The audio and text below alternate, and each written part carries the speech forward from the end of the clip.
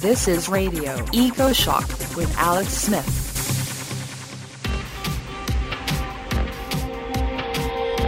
In times of profound uncertainty, society may be subject to a veritable plague of toxic feelings and fantasies, which fuel various forms of political reaction.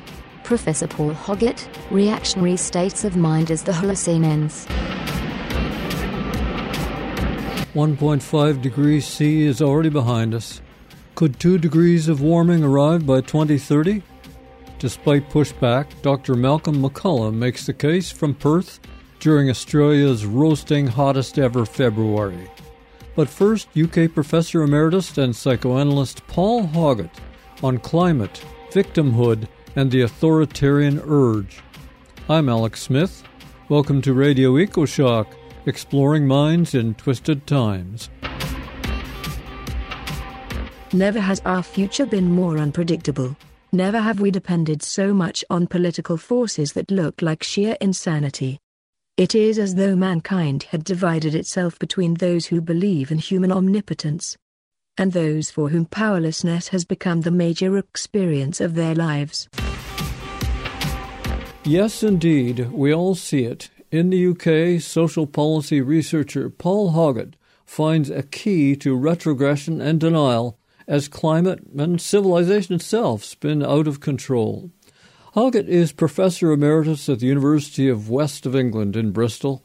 His latest paper is Reactionary States of Mind as the Holocene Ends. Paul is the co-founder and first chair of the Climate Psychology Alliance. From Bristol, Paul Hoggett, welcome to Radio Eco Shock. Good to speak to you, Alex. Paul, listeners just heard the quote that opens your new paper, and it's from Hannah Arendt's seminal book, The Origins of Totalitarianism. That was published in 1951. It rings so true almost 75 years later. Doesn't that tell us that times of crisis come and go? Well, they certainly do. And when she was speaking, obviously it was primarily an economic crisis, which had heralded the rise of fascism in the 1920s and 1930s. But I think this time we've got an accumulation of different crises. But for me, the most important and underlying one is the ecological one.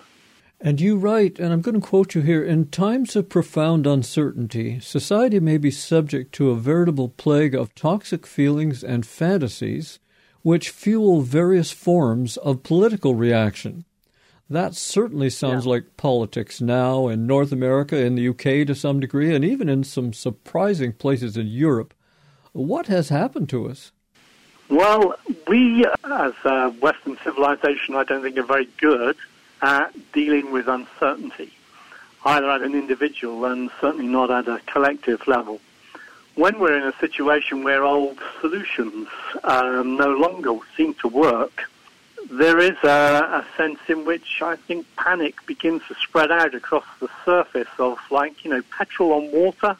When you see petrol spreading out across the surface of water, it's a bit like that with panic. It is one of the most contagious feelings around, something that's been thought about and reflected on for a long time by group psychologists. And the key here is a concept conceived almost 100 years ago by German philosopher Friedrich Nietzsche. It's ressentiment in French. And this French word sounds like resentment, but it's different.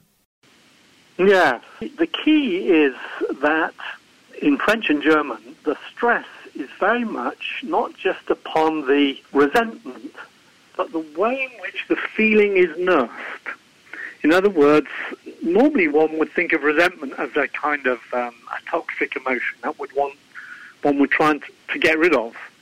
But continental writers stressed the way in which ressentiment, as they called it, was a feeling which we nursed. And the phrase that a number of writers have used was, it's as if we keep the wound open. We pick at the scab. We keep the soreness and tenderness in a way aflame. That's called nursing the grievance by a number of people within the psychoanalytic world, nursing the grievance. And I think it's something quite familiar to us as individuals.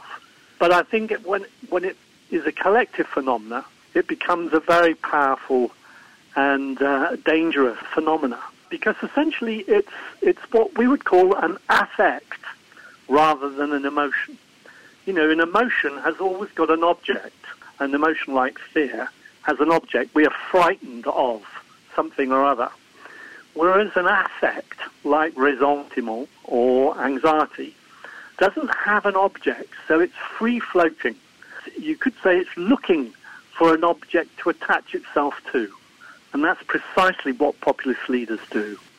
We have an example on stage here with Donald Trump, but really, we can't just say, oh, well, that's one person. There are millions of people who are following that mental trail who feel that they are victimized, and not just in America. Oh, no, that's right. I suppose one of the key differences we have now compared to the 1920s and 30s is social media. You know, that's something which I think greatly amplifies these kinds of group psychological processes, which they didn't have in the 20s and 30s. It is remarkable how, nevertheless, the Nazis in particular were very calculating and clever and thoughtful about the way in which they used communication and propaganda. They were incredibly sophisticated, people like Goebbels and so on. They knew exactly how to, in a sense, anchor these otherwise toxic kind of affects, ressentiment and anxiety, and give them a focus. And in their case, obviously, one of the key focuses was the Jews, you know, and the argument that the Jews in particular had, in some sort of way, stabbed Germany in the back during the First World War. You know, that was why they weren't successful. Or the communists, or whoever it might be, they would look for an object to anchor these kind of resentful feelings. Well, now it's the deep state, but nobody can really say just exactly who that is. So your first approach to this subject comes through the lens of psychoanalysis, but Nietzsche, followed by the German philosopher Max Schleyer in the early 1900s, they developed a psychology of mind before Sigmund Freud pioneered psychoanalysis. Is ressentiment really a thing in psychoanalytic practice? The nearest equivalent is in the work of, there's a British psychoanalyst called John Steiner, who I wrote about in that article, I think, that you saw, where he talks quite extensively about the way in which we nurse the grievance. And he links it to what he calls a psychic retreat, a place we go into in our mind, a kind of, you would almost say it's an internal fortress, where we look out from this fortress with suspicion, constantly on the alert, our radar constantly looking for the possibility of insults and slights and wounds of one form or another. So he would be the nearest one would get in terms of mainstream psychoanalytic thinking. But the figure is very familiar. I'm also a practicing psychotherapist, and that kind of person who you might meet as a therapist, but also you recognize, I think all of us recognize something of this in ourselves. We all have the capacity to do this. You know, it's important not to just locate it in the other. What, me? Nurse a grudge? Absolutely. I mean, when I talk about climate communication, particularly when we're engaged in communication on a one-to-one basis with friends, families, colleagues, or neighbours, it's so easy to go into these kinds of conversations harbouring a kind of resentment towards the other who we imagine is going to be our opponent. And in no time at all, rather than the conversation, we've got into an argument. When we look at attendees of Trump rallies, they're almost all white, many working class. You did a number of studies on white working class grievance in the United Kingdom. How did they go from we are the champions to we are the victims? There's a very interesting relationship, isn't there, between victim and perpetrator. We like to keep those two things very separate, as if they are separate categories. But of course they're not, and the victim and the perpetrator is in everybody and in every group, including, for example, at the moment, and I know this might be quite controversial, but I think in a tragic kind of way, Jews who've become victims of the Holocaust in many ways now find themselves, in terms of the conflict going on in Gaza, as the perpetrators, which is terribly sad and tragic. But I think it's important that we understand that we're all capable of being both victims and perpetrators, that there's a very subtle kind of constant, fluid relationship between these two things. Nobody is able to allocate to themselves virtue. In the state of ressentiment, how does claiming to be a victim prove that that person is right, no matter what others say? Well, that's one of the great consolations of victimhood, of feeling oneself the victim, is victims feel themselves to be in the right. They feel themselves to be the object of persecution, and typically they are as well. This is not imaginary, but it's very difficult when we get into that way of thinking about our lives, either as individual or groups, to begin to understand that the good doesn't always just reside in us and the bad in the other. That very simplistic way of splitting the world between good and bad is a very powerful and very destructive kind of dynamic. And we have to I think it's really important that we are able to own up to our own destructive capacities. Check out the Radio EcoShock website. We're at ecoshock.org. This is Radio EcoShock. I'm Alex Smith from Bristol, UK. We were talking with Professor Emeritus Paul Hoggett, author of the new book, Paradise Lost, The Climate Crisis and the Human Condition. In the early days, followers of Adolf Hitler and Vladimir Lenin were convinced they were the good people doing the right thing. Paul, what can we learn from the differences and similarities in these supposed opposites of National Socialism, the Nazis, and Soviet communism? Well, both the Nazis and the communists in the 20s and 30s believed themselves to be in the possession of an ideal which is in some sort of way a perfected view of the world and of reality, something that they themselves were in exclusive possession of. And I think this is the hallmark of fundamentalism, whether it's Islamic fundamentalism, whether it's Christian fundamentalism, whether it's fascism. There is a sense in which one has, in some sort of way, exclusive possession of this ideal, of this way of thinking about the world and being in the world, which has this tremendous power to it, the power to unlock all secrets, the power to get to the truth, that no matter what cost. And Hannah Arendt was very insightful about the power of that kind of ideal. She talked about followers of those kind of fundamentalist ideologies as adepts, almost like the religious adept, the person who has the sophisticated, detailed understanding of the religious texts, which nobody else has, and can see in those texts things that others can't see. And of course, we're in the vicinity of modern conspiracy theory and the way in which it operates, and networks like QAnon, where, in a sense, they're accumulating online adepts, aren't they? People who have these kind of texts, which in the mind of these followers open all sorts of secrets that nobody else can see, but they have exclusive possession of. It's a very sophisticated and complex phenomena, I think, this whole process of fundamentalist thought. In your new book, Paradise Lost, you find the climate emergency could drive authoritarian nationalism. How would that work? There's a concept that's quite well established now within thinking about climate politics, which actually comes from an American journalist called Christian Parenti, and it's called the politics of the armed lifeboat. If you like, it's like the metaphor is of the Titanic or some other huge liner sinking. So this is civilization, Western civilization. It struck an iceberg, and there is a great danger of the whole vessel sinking. And it's already listing dangerously, and many, many people have started falling into the water. And they're floundering about and thrashing about, and there are already some lifeboats there in the water. And as they flounder and thrash about in the water, they struggle to get on board these lifeboats.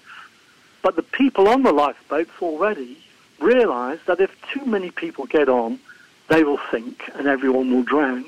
And so they try desperately to push them off with oars, with guns, with whatever it might be, to keep them at bay. So it's a metaphor of the armed lifeboat. And so if you think about it in terms of what's now happening with the climate crisis, one of the phenomena that we're already beginning to see is what I call ecological austerity.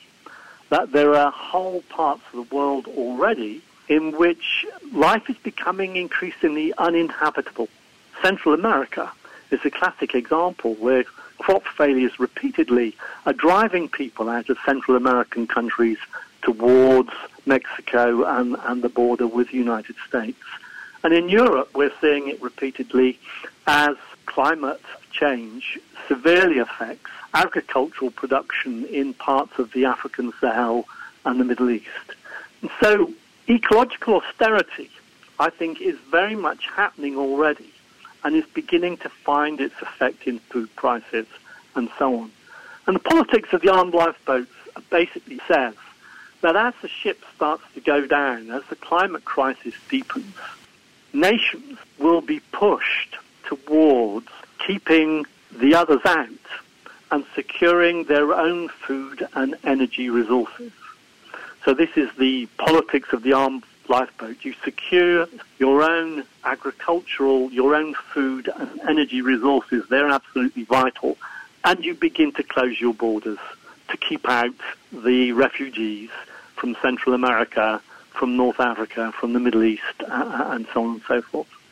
And I think, particularly in Europe, I can't speak about what it's like in North America, but particularly in Europe, you can begin to see this taking place very rapidly now, as there's a shift towards authoritarian nationalism in a whole number of European countries. Hungary was the first. Italy has followed. France might soon go down the same path. So that's the metaphor, the politics of the armed lifeboat. And if we don't watch out, and if we don't begin to tackle this climate crisis, and there's not much sign of us doing it at the present moment, that's the kind of politics I fear that we're heading towards. And the great danger, of course, is then we begin to lose our collective humanity. Well, part of the modern mystique is a belief that science, technology, and effort can solve every problem. In your 2023 paper about reactionary states of mind, you suggest there may be no solution for the climate crisis. So what does that mean, and what then? Well, I don't know that I've said no solution. I don't think there is no technical solution. There is a huge desire for us to come up with some technical fixes, like the giant aerosols at the high altitude atmosphere, or carbon capture and storage, or whatever it might be, some technical fixes to a problem which is fundamentally one about the way in which we organize ourselves, our economies, our politics, and our cultures. And until we begin to change that way in which we organize those things, no amount of technical fixes is going to really, solve things as far as I'm concerned.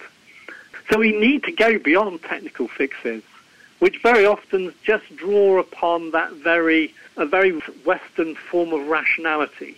Give me a problem and I will solve it in a technical, mechanistic kind of way. Whereas I'm sure you found from your own work and many of the people that you've interviewed that unless we begin to think in a systems way, in a systematic way, we will never actually find the solutions that we require.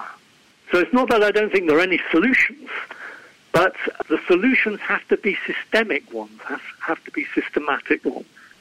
So, Paul, many of us encounter people, friends, workmates, or family, who very strongly believe they are victims in search of justice. And all facts to the contrary are labeled as government or media or academic lies. How can characters nursing deep wounds, whether real or imaginary, be reached, or can they? That's a difficult question. I mean, there's a danger. Let's put it like this. There's a danger that climate change politics becomes a politics of the compassionate and concerned middle classes. And there is therefore a danger of it setting itself up in precisely the way in which populists such as Trump and others want to portray it as another kind of woke preoccupation of the middle classes. And they will therefore appeal to their poor, white, working class base and say, look, don't take this is rubbish. Don't take this seriously. This is another lie from another globalist lie. So I think it's absolutely crucial that a climate politics is also a politics of social justice and economic equality. Otherwise, we will just be so easily split off by populists such as Trump and others as middle-class do-gooders. Another long-time worry I've had is that there could be green fascism. The situation becomes so severe with storms and crop failures and so on that a great leader emerges to be a dictator of what energy you can use. I mean, when we look back, Hitler was a vegetarian. We had Heidegger talking about the rights of rivers. There was a plan to restock with the original species the cleared out eastern parts of Europe, a horrible vision of green restoration. So it could happen again. And I'm wondering, is there a way when we're under super stress and there are millions of people on the move due to climate change that we can avoid that fate of the green dictator? I mean, it's a very important issue. There's a new film that's just come out, which I very much recommend to your listeners, called The Zone of Interest. I don't know whether it's come over to the States at the moment, but it's a film based on the life of Rudolf Hess, who is the butcher of Auschwitz. And he was the commandant at Auschwitz, and he was a back-to-the-land lover of nature, and so is his wife. And it's portrayed very graphically in this film. The idea that in some sort of way to be in touch with nature and to see nature as crucial is purely a liberal or progressive kind of value is something profoundly mistaken. It can be very easily incorporated into very nationalistic, if not even fascistic, kinds of outlooks. So that's a zone of interest? Zone of interest, yes. It's just come out in the UK 2 weeks ago. I'll hunt it down and see if I can find a link for our listeners. Now, isn't there a bit of an element of what Alvin Toffler called future shock in all this? The public sees warnings all around, and developments like AI and climate change and cyber warfare, they can't really understand it, but they do fear it. So instinctively, they want to go back in time to systems where at least they understood the dangers.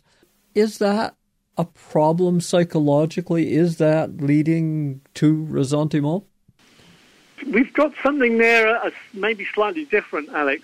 I'm not sure I've thought about it particularly deeply, but it strikes me that there is something also there about nostalgia, looking back to times past in an idealized kind of way. Maybe there is a resentment about the future in that sense, a ressentiment about the future, a bitterness about the future. And certainly you do find that with certain forms of conservatism, particularly maybe with older people. It's the future itself which is a source of complaint and hurt, almost.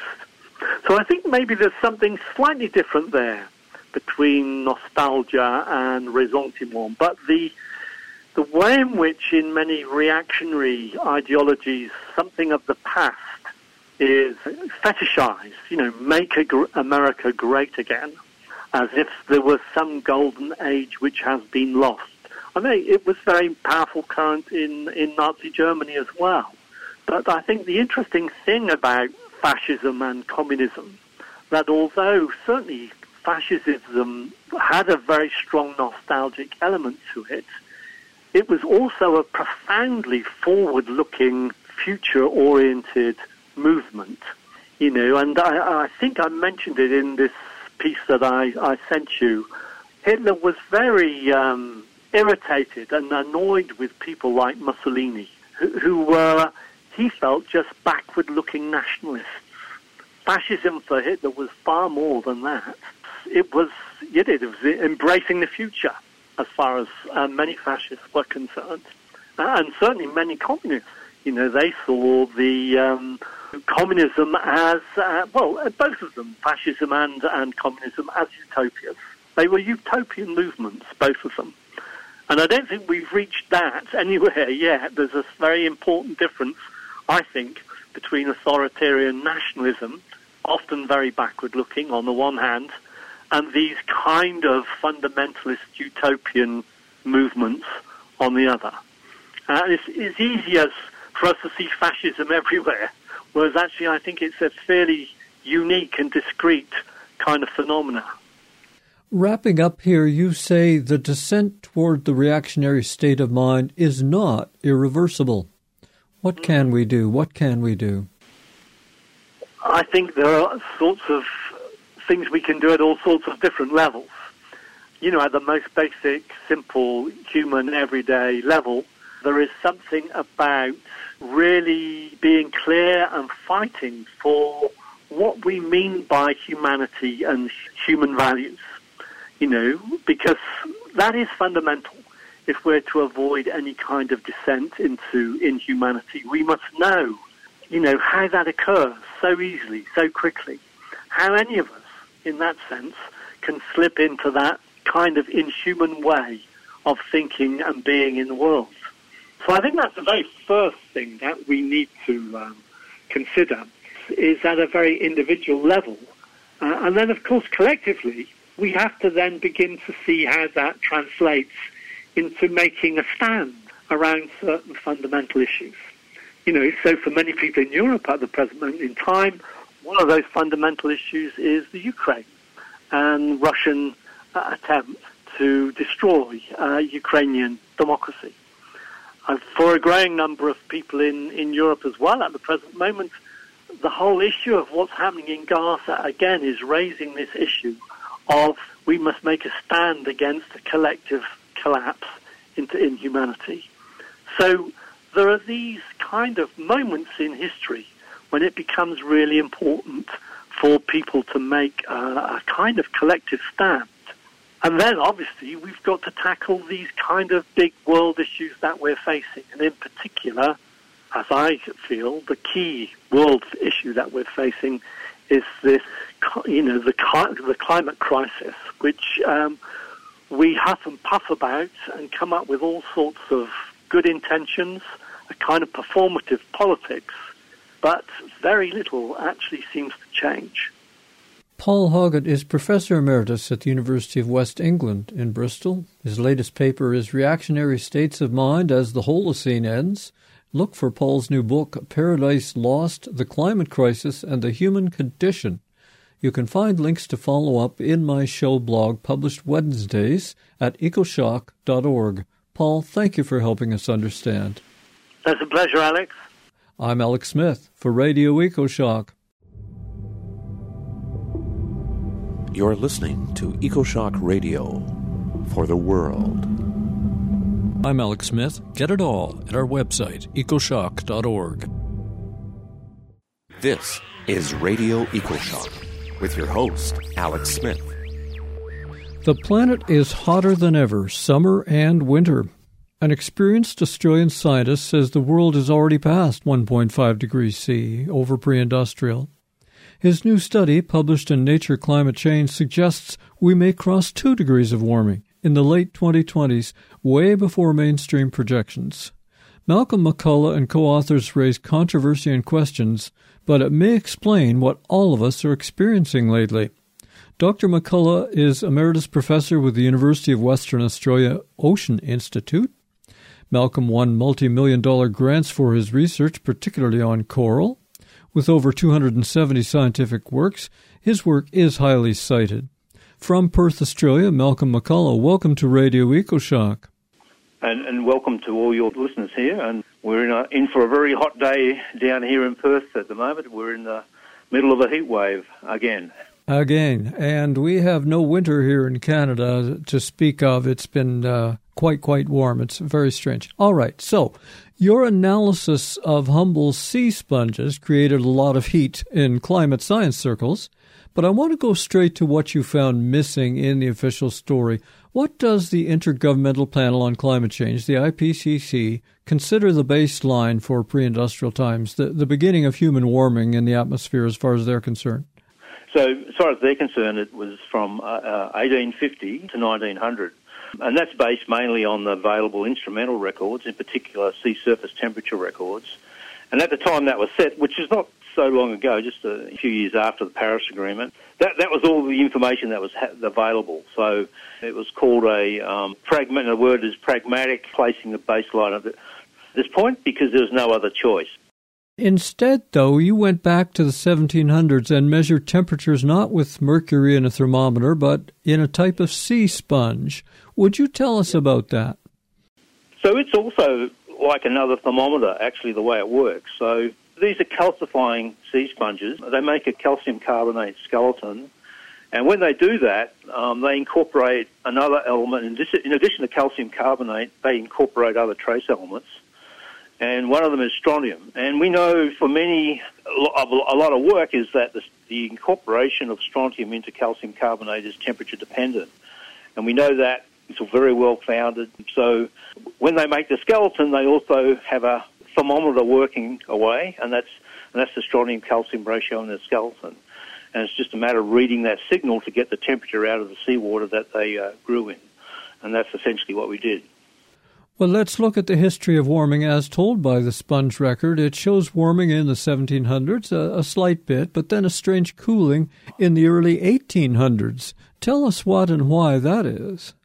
Well, that's actually good confirmation of our proxy, because we know that in 1815 in particular, there was the largest volcanic eruption that yet occurred. That was the Tambora eruption, and it caused a year without a summer. There was cooling right across the northern hemisphere, and the reason is the volcanic aerosols induced this cooling. They reflected heat coming in from the sun. So, although it was triggered by a volcano, it was an atmospheric radiative forced cooling. And it's well known that now, of course, that volcanic eruptions cause cooling, but they're only short-lived, and that's exactly what we see on our record. So that sort of confirms that when you go back where you know a big event is, it's really a marker event, if you like, we can reproduce it. But the age of coal burning was well underway before 1850. Steamships were replacing sailing. There were coal-powered railways. And although those emissions were relatively low compared to modern times, there was carbon dioxide added to the atmosphere. How much early warming, not counted at all by the IPCC, did your sponges record? Well, actually, it's not a huge difference. This is a little subtlety. And I should say the warming, in addition to coal burning, what we call fossil fuel, there's also land use changes. There's been horrendous land use changes, and that's also added to emissions early on especially. So with our record, it's quite flat from virtually. There's a little, you point out, slight increase in temperature, but less than a tenth of a degree from 1700. If you just overlook the cooling, just go and look, we can see it's a very flat line almost, and then starts to move upwards in about the mid-1860s. So there's actually very little warming up to the mid-1860s. But from 1860 to 1900, we see this about just over 0.3 of a degree, 0.3 degrees warming. And the IPCC didn't have that. They missed that. But in addition, I should say to your listeners, their baseline from 1850 to 1900 is too warm. When you look at it in the oceans in particular, you'll notice that it's actually warmer than the early 1900s. It's a combination of those two facts. They missed a little bit of warming. Oh, but it's not a little. It's a significant 0.3 degrees warming from 1860 to 1900. And then they had a baseline that was even higher still, about another 0.3 degrees. So the combination of those two facts made the overall offset for the oceans about 0.6 degrees. And then when you add the land records in, it drops down to about 0.5 degree difference. As your paper points out, science has unresolved problems. In the early 1900s, the sea was cooling compared to land, you say, and then since the 1990s, land temperatures warm much faster than the sea. You write, in fact, in the late 20th century, with land air temperatures now increasing at nearly twice the rate of the surface oceans, regardless of the ENSO phase. What is going on? Why is the land warming faster now? Do we know? Yeah, we do. Most of the models, we don't know exactly, but there's kind of, when the climate models are run, you see warming occurring in the high latitude northern hemisphere around the permafrost areas around Soviet Union and Canada, those areas. And also a little bit of extra warming down in the equivalent part of the southern hemisphere, but that's minor, around the Antarctic area, but that's kind of slightly different. So the global models are showing this recent increased warming on the land, and the fundamental difference actually with us and IPCC is because they got their baseline wrong by about half a degree, and then because they normalised that 1850-1900 point, they forced the land to be, and the land records look overall pretty good, they're pretty consistent with ours, but although much more variable. They had the land starting to warm, as you mentioned, early in the 1900s. Ours stays together with the ocean, so the land and the ocean warm together in our way of in our reconstruction all the way to about 1990. So it really only breaks away from the 1990s. So it's our observations now say, well, there's something different about the land in the late 20th century. And as I just said, we think that's high latitude warming, but you can imagine there's been lots of other things going on as well that's causing the land now to warm much faster. And your paper finds climate sensitivity is dropping, becoming half what it was before 1980. I'm not sure I even understand what that means. What does it mean? Well, when I say sensitivity, that means sensitivity to the CO2 emissions, right? So when you calculate the temperature change, if you have a 10 ppm increase in CO2, how much is that equivalent to in temperature? That sensitivity is leveled off since 1980, or 1990. But there's kind of some theoretical reasons for that. When you start putting CO2 in the atmosphere, it does start to slowly saturate as you get higher and higher concentrations. And so the amount of extra radiative heating you get from the additional amount of CO2 isn't the same amount as if you started at much lower concentration levels. So that's probably part of an explanation for that. But that's still being looked at, that issue. But actually the an interesting thing is that the oceans now seem to be warming very, very constantly and steadily from about early 1960s onwards right up to our present day at a constant rate with time. Yet our CO2 emissions have been going up, especially the rate of emissions have been going up. So this is, we think, partly this saturation effect, which then gives has the thing of the actual sensitivity for CO2 declining slightly. And so that's the explanation for that. Well, that's almost a bit of good news in a sad sort of way. Well, but as you say, I mean, during 2023 and onward this year, sea surface temperatures are literally off the chart hotter. Yep. They're above every year ever recorded. And yes, we've got El Nino now, but that ocean heat wave seemed to start during a cooler La Nina event earlier last year. Yep. What do you make of this, Malcolm? That's very interesting. First off, you have to, your listeners, remember all these events which we call ENSO events. They're El Nino Southern Oscillation. Each one is a bit different, right? Every event you can see has slightly different characteristics. So our 2023 one, the nearest I think you can see was in 1998, but it looks a little bit different. So there's one explanation, well, it's just a variation in the type of El Nino. But actually in Australia here, they're now talking about heading back into a La Nina again, and we've had lots and lots of rainfall on the East Coast, and that's been unexpected in a way. Well, no one knows the answer. I'm just sort of trying to work our way through it, but it doesn't quite make sense, as you said, that it's just due to this starting of an El Nino phase. There seems to be something else going on. Well, it could be what we call a tipping point, that we've passed some tipping point in our climate system, and now we're seeing all the things we've expected, like enhanced warming. And not only have we saw it earlier in the land, which we just spoke about, and now where the oceans are changing their behaviour. That's one possible explanation. It may be, but we'll know about that in another couple of years, 1 or 2 years, as to whether we go back onto that long-term ocean trend that I spoke about of pretty constant warming. Or there's a third hypothesis that there was an undersea eruption off Tonga last year, which put a huge amount of water vapour into the atmosphere just for a short term, and people are speculating that extra water vapour means the atmosphere can carry much more heat, and therefore that's causing that sort of very unusual warming. So we don't know. I hope, of course, that it's just a transient, departure, that we return back to our long-term trend, because that's actually, as you say, having the oceans, they're the big heat sink. If they start changing their behaviour, then that's very, very serious consequences, and we may in fact be, in the midst now of sort of going through a tipping point or regime change in the way the climate system is behaving. Please consider supporting Radio EcoShock. Find out more at our website, ecoshock.org. You can write me at any time. The address is radio@ecoshock.org. You are tuned to Radio EcoShock. I'm Alex Smith from the University of Western Australia Oceans Institute. Our guest is Emeritus Professor Malcolm McCulloch. He says humans already warmed the planet beyond 1.5 degrees C, and 2 degrees is just a few years away. Malcolm, sadly, Australia has become famous for deadly wildfires. Canada just blew up all our fire records this year. It was amazing. Yep. Why do you think these fire and heat waves are becoming more extreme almost every year?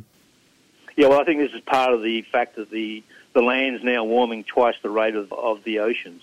So the warming rates on the land are much faster, and they've been doing that now for about over 3 decades. And we've just got right now, as we speak, in Victoria, which we have now some of the worst, again, another set of extremely bad bushfires. Actually, they've ironically had some good, fair bit of rainfall way earlier, then a very intense early summer heat, dried everything out. And now we've had unusually strong winds, over 100 kilometres an hour, and these bushfires are just uncontrollable. There's no way that you could do very much preventative work and just have to sit back and wait for the weather conditions to change. So I think it's basically because the land's been warming much faster on average than it did before. It almost looks like twice as fast since the 1990s, and that's the inevitable consequence. Here in Australia, it's a very, very serious.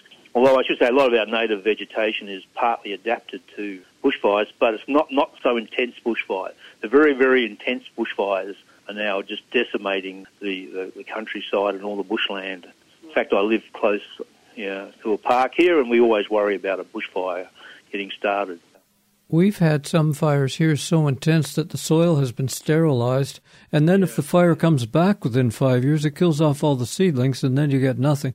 Anyway, one criticism of your study is choosing sponge measurements from a small area in the Caribbean to estimate global temperature conditions. Why do you say it works? Okay, well, I've explained why the sponges work, because they actually carry a thermometer. The other thing that I didn't say is that compared to previous ocean measurements, the sponges live in what's called the ocean mix layer. So this is the surface ocean, part of the surface ocean that separates the atmosphere from the sort of interior ocean. It can be over 100 metres thick, but it sees all the warming signals coming from the atmosphere. But it's much more stable than the upper 1 to 2 metres, which actually are part of this layer. So it has much less variability. And the sponges calcify very slowly and tend to average out seasonal changes.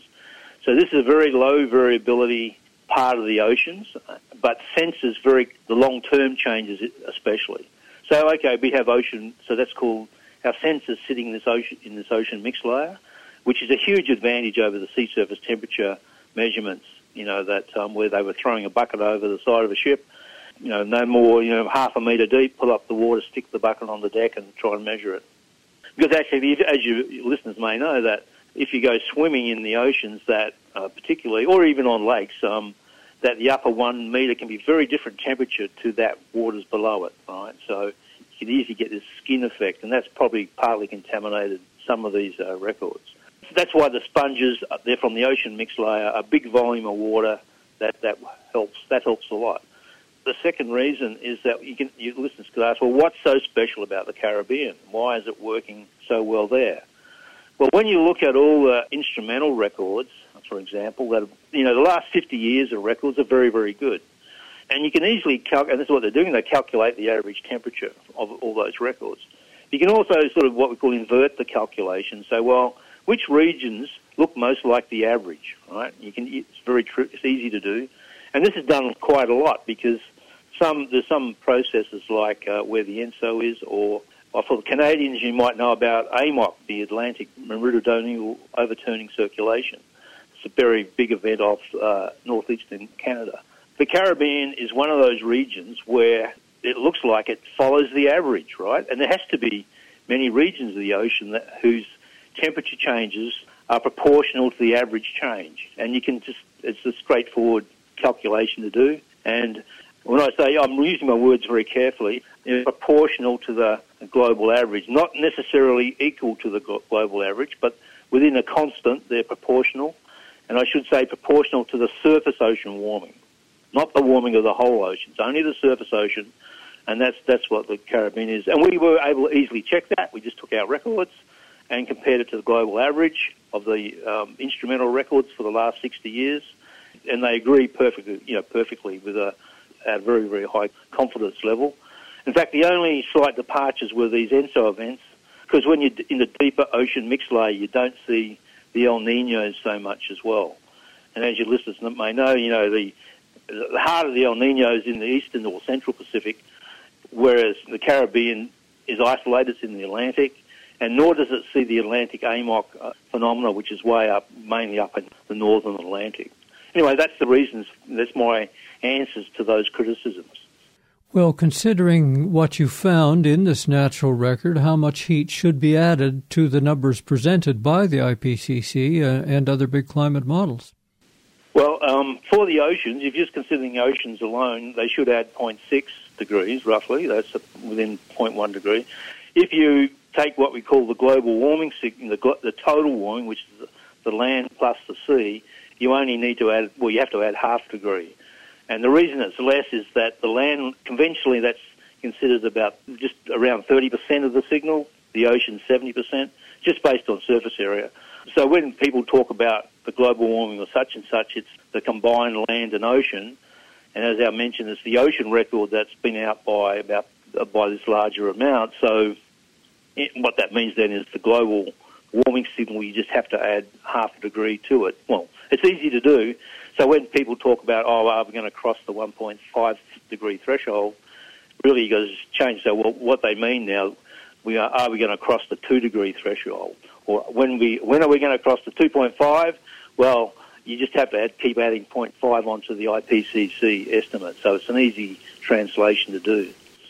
Some scientists say humans started slow warming thousands of years ago by agriculture, deforestation, and land change, as you mentioned. But now you move the common definition of pre-industrial back to, real pre-industrial time, before 1750. Yep. Is that a change of definition, or does it matter a lot for where we are and where it goes?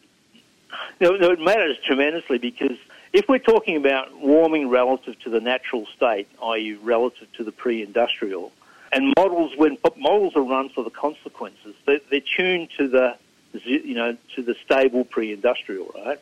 So when we're looking at the increment above the real, there can only be one pre-industrial state, right? I mean, and you want to get as close as you can to the start of warming to define it. And that change now is half a degree difference to the IPCC 1850 to 1900s. I put in quotation marks pre-industrial because it's not really, right?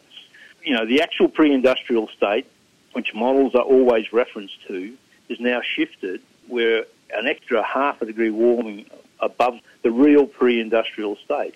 And that's important because that's a stable state. So everything, when you're talking about all these effects, what's the increment away from stability? And the further you get away from stable states, that's when we can expect all these consequences, which is what we're now seeing. Just on a personal note, Malcolm McCulloch, you are known for coral research, but this new work is about a particular type of creature, the sclerosponge. Are these animals? What do they look like? And do they have some similarities to coral reefs? Actually, very many. They're probably way back, and they're a much more ancient organism.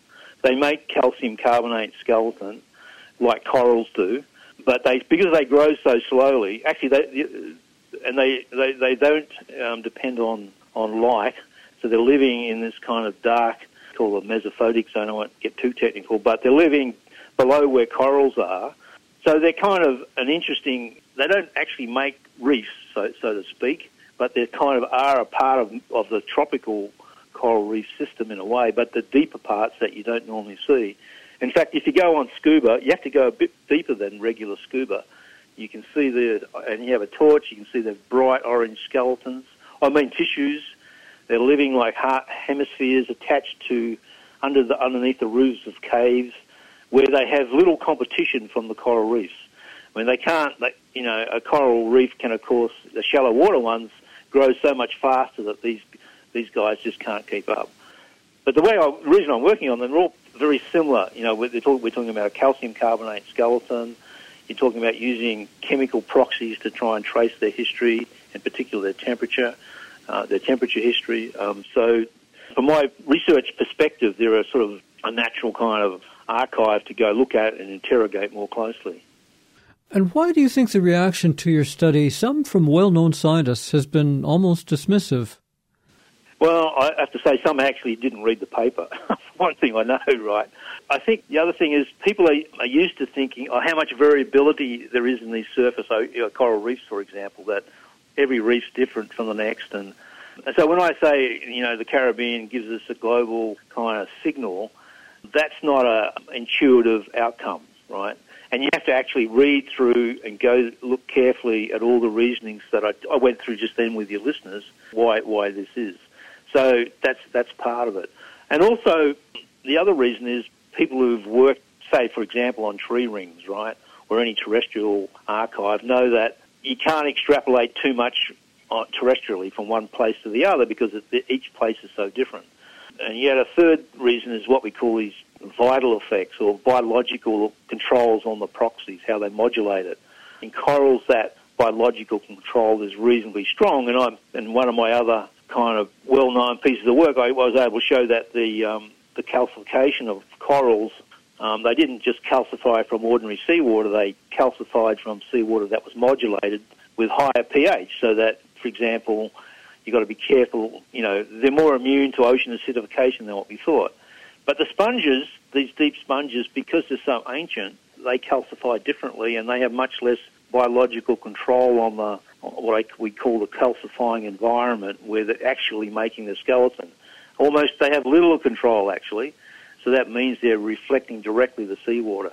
Now, that's kind of somewhat unusual, but I was able to demonstrate it, and it was sort of pretty well known because another proxy, carbon isotopes, looks very much like the seawater changes.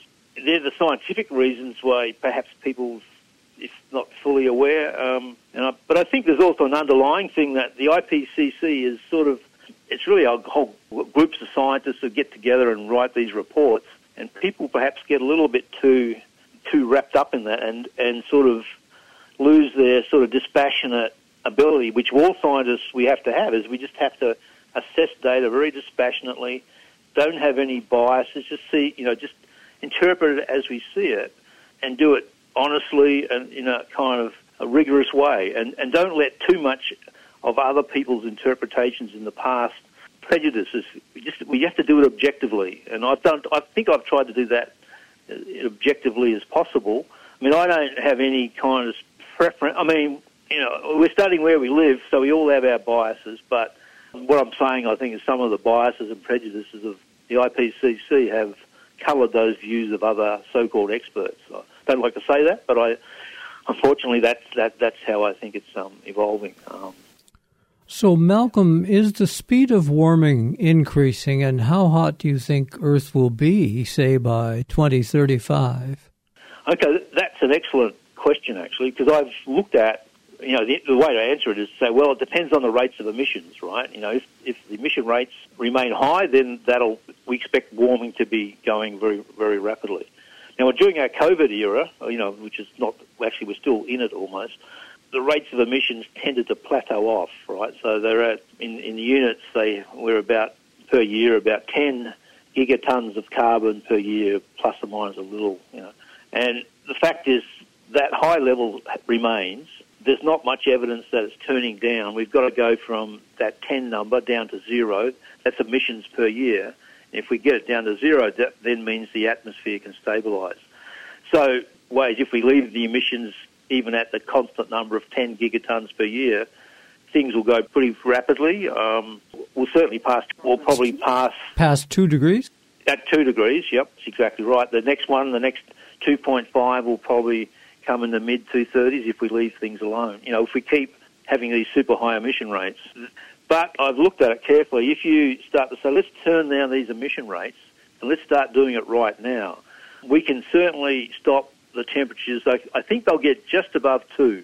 You can keep them down to just over 2 degrees if we started really rapid reductions, like 10% per year. So that 10 number, if we took off one unit off of 1 gigaton per year, in the next 10 years you get to net 0, then you can probably just escape the 2 degree. Well, you'll get just a bit above 2 degrees. I don't think that's realistic, actually. That's not going to happen. There are some reductions, like maybe 50% of current by the mid-2030s. We can probably, don't get above 2.3. I think it's going to be a struggle. Whether we get above 2.5 now is totally dependent on what we do with emissions, for sure. And so it's up to us, I guess, society globally, to decide how rapidly, we're going to decarbonise, and that'll dictate not only our future, but the future for our grandkids and their grandkids, because the CO2, once it's in the atmosphere, is there for tens of thousands of years. So it's going to, we're setting the kind of agenda for the Earth's climate now for certainly the next 3, 4, 5,000 years. So it's like the ancient Egyptians make some decision with their civilization, and we have to live with it now. That's how long it will go, and much longer, perhaps. Yeah. From Perth, Australia, we've been speaking with well-known ocean researcher Dr. Malcolm McCulloch. He leads the paper titled 300 Years of Sclerosponge Thermometry Shows Global Warming Has Exceeded 1.5 degrees C. It was published February 5 in Nature Climate Change. This paper is open access. It is free to you. Or you can check out Malcolm's article in The Conversation.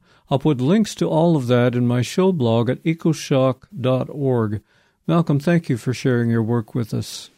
And thank you very much for the opportunity to, and it's been a pleasure. And all the best in Canada. I think we'll all need it across the globe. Microsoft Copilot pretends to succeed but cheats and fails. It has limited uses. The icon for a Windows AI showed up on my screen. I tried it on the search Donald Trump and Ressentiment. The results were impressive, I will say, with citations. But 5 out of the 6 paragraphs cited just 2 sources, meaning Copilot paraphrased from one peer-reviewed article and a piece of journalism. That's it. A couple of people had their work used, but no credit mentioned in the text, and certainly no royalties or pay.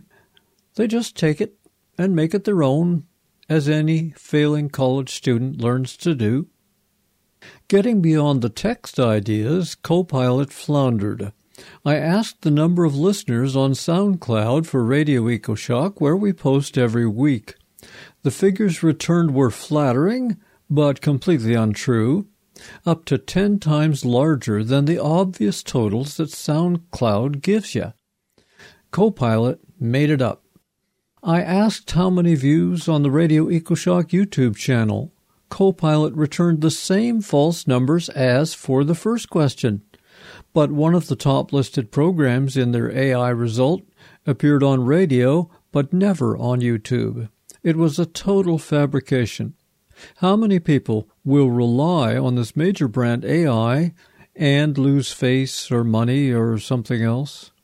Too bad, But this ChatGPT-4 artificial intelligence is too artificial, not credible, not even trustworthy. That's my take. I'm Alex Smith.